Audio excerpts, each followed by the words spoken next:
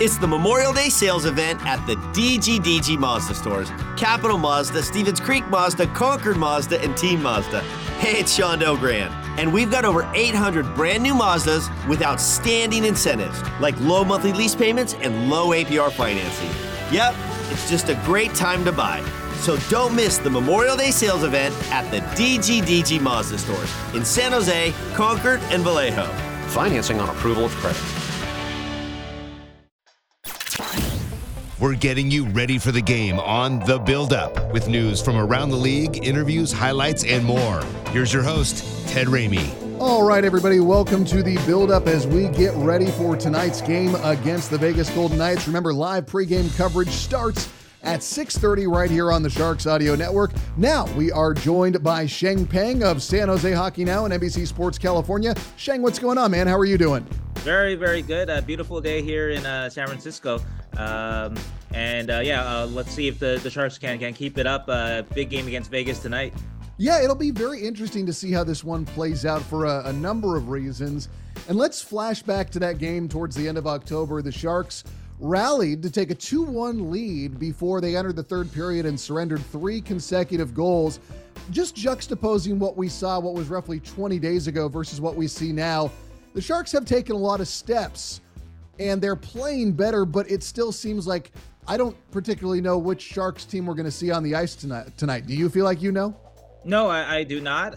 But there is a sense, though, that maybe we will get the better Sharks team. If you want to use that game in particular, maybe we'll get the Sharks team more like the second period Sharks instead of the third period Sharks. And it kind of fits in with what we've seen this season. The Sharks start off obviously 0-5-0, and they actually were pretty deserving of that record. Maybe there was one game they played well in, the second Nashville game. Yeah. And they've been 5-4-3 since then. And so maybe that is more of the real Sharks. And so I think the trend is that they will probably get a better Sharks team. But then the next question is it good enough to beat a Stanley Cup contender like the Golden Knights? Yeah, the Golden Knights, very surprising. I know as of yesterday, they had the best record in the NHL. I still think that holds true, but their 9-game winning streak, if I can say that correctly, did come to an end. So I feel like whenever that happens, teams tend to cool. And maybe the Sharks, after winning 2 games in a row, are at a good time to catch a cooling team as they themselves, maybe for the first time all year, are heating up. Although they are not going to have Radim Šimek tonight. He's on IR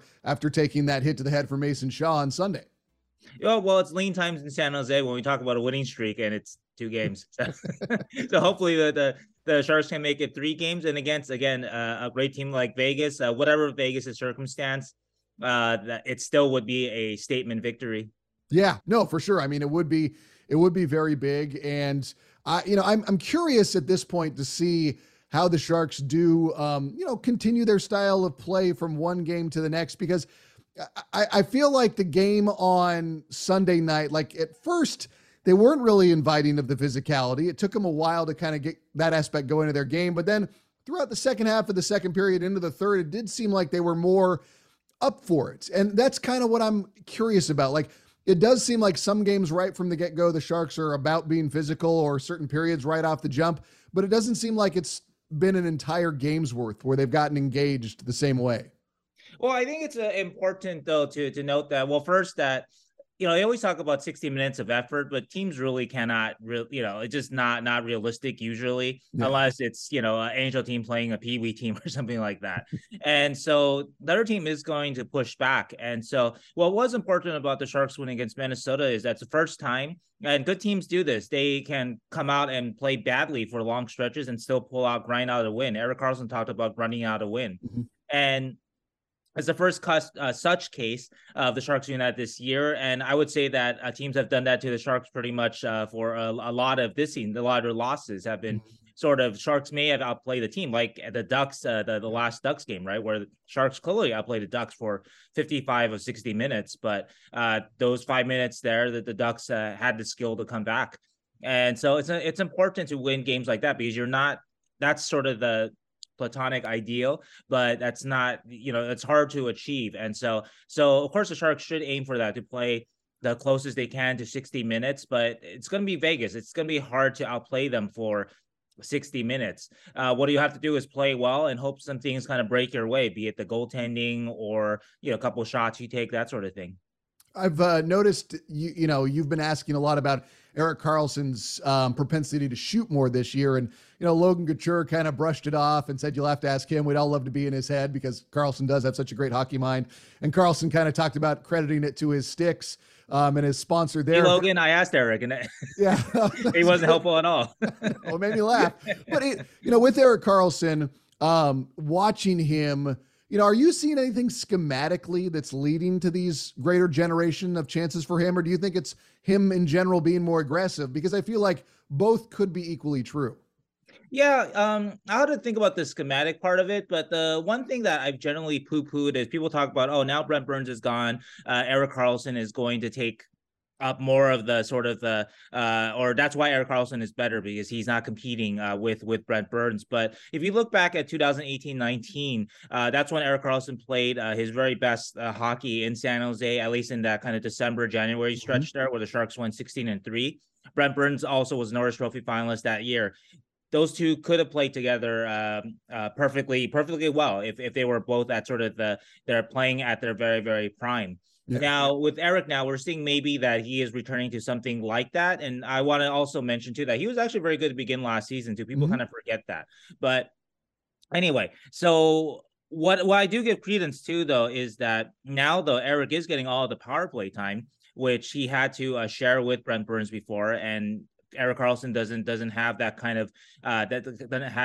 of competition for minutes. Also, too, it's important to note too that when Burns and Karlsson did play together on the power play, that Burns was often sort of they try to use him not all the time, but oftentimes in sort of that Ovechkin role off to the wing. Didn't really work out, but that was Burns's role on the power play when they played together on power play. And also, too, when they would put Burns back up top on the power play, he was also sort of the shooter there, whereas Karlsson was sort of the playmaker off on the wall on the power play when they played together. So both of those roles, Burns is clearly sort of the primary shooting option.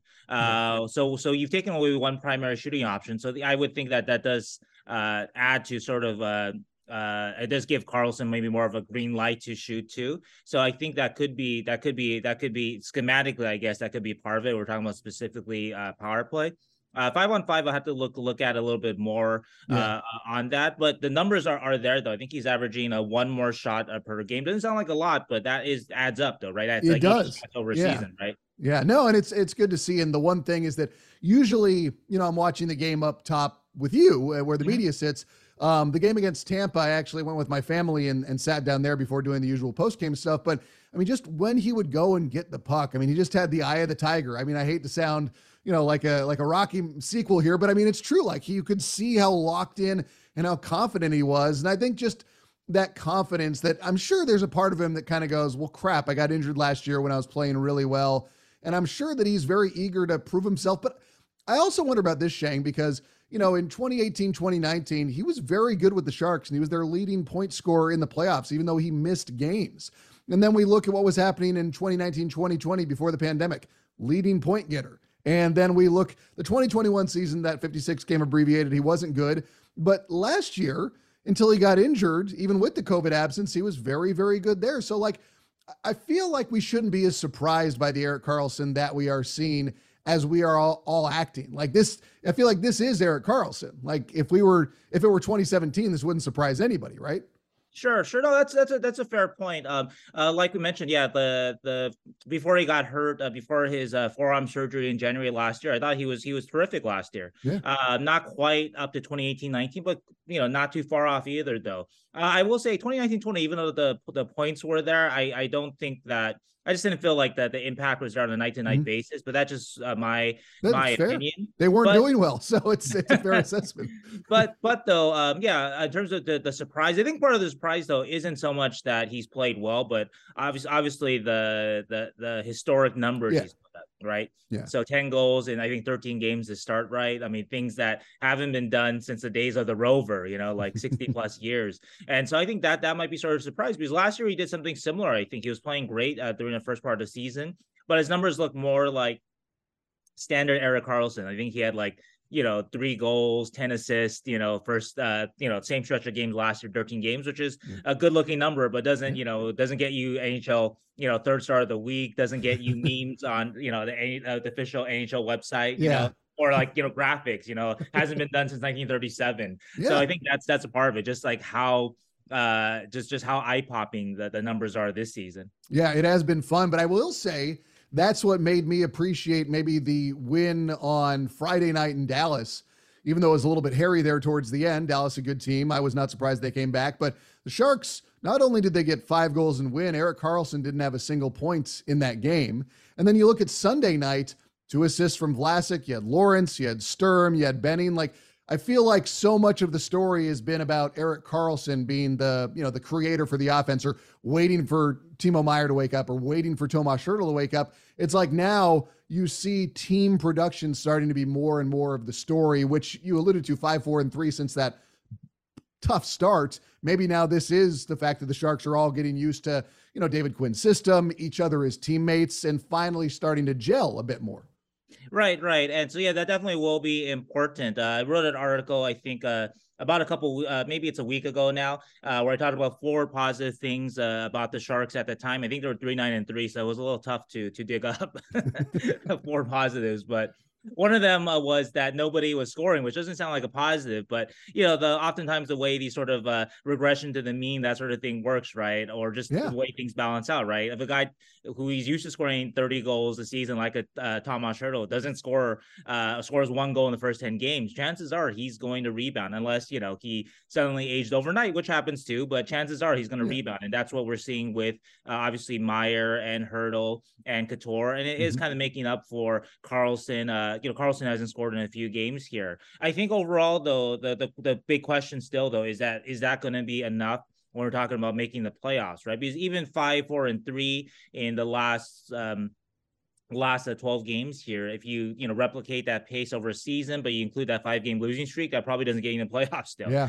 haven't made up enough ground, and so they'll need to kind of pick up that part of it. But hey, at least the product is watchable. I was a little worried there at the beginning of the season, to be honest. So well, yeah, I mean, I think that it was a valid question, and I wasn't trying to be inflammatory when I was thinking it, and I talked to Curtis about this the other day, but you did wonder, why is this roster better but performing worse? I mean, last year, if we go back to the same timeline, Halloween, they're out 7 starters from COVID, and they've got Ryan Merkley and Santeri Hatakka coming up, helping them win games. And it wasn't just the hot start at that point. Like they were after that. It was after the road trip where they had cooled down a little bit, but they were still able to get wins. And that's kind of, my question has been, why is it taking them so long with an improved roster to have greater results? Because there were, that roster last year wasn't great, but they still won 30 games. It wasn't just a 4-0 start, but they had 32 wins. And I believe the 56 game season, they had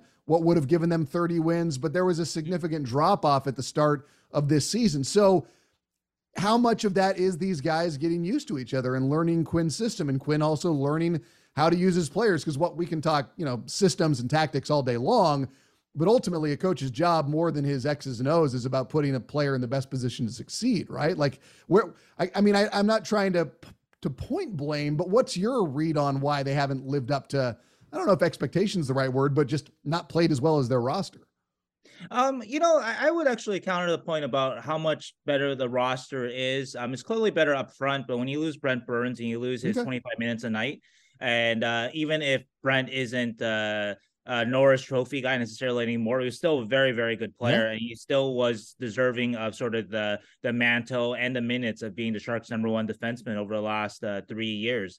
And so you lose that, then you're not, it's hard to be a better team, even though I do think the Sharks are better up front for sure, but you lose again those 25 minutes. I would have been actually a bit more bullish about the Sharks. I mean, predictably, if they had been able to keep Burns and make the forward additions and get this version of Karlsson, or even last year's beginning of the season version of Karlsson, I would have thought that is actually a team that could maybe make some noise, and so I think on the aggregate, I'm not sure how much this team is necessarily better because of that. So it's hard to answer the question that way. I do think that there is something to be said about players getting used to each other. Also, a trip to Prague is obviously to start the season is disconcerting. And I always like to say that good teams will figure it out and they can overcome things like that. But if the Sharks were sort of a iffy or getting to know each other team, well, then we kind of saw the results of that to begin the season. So, but anyway, though, yeah. So it's hard for me again to answer that question in terms of just like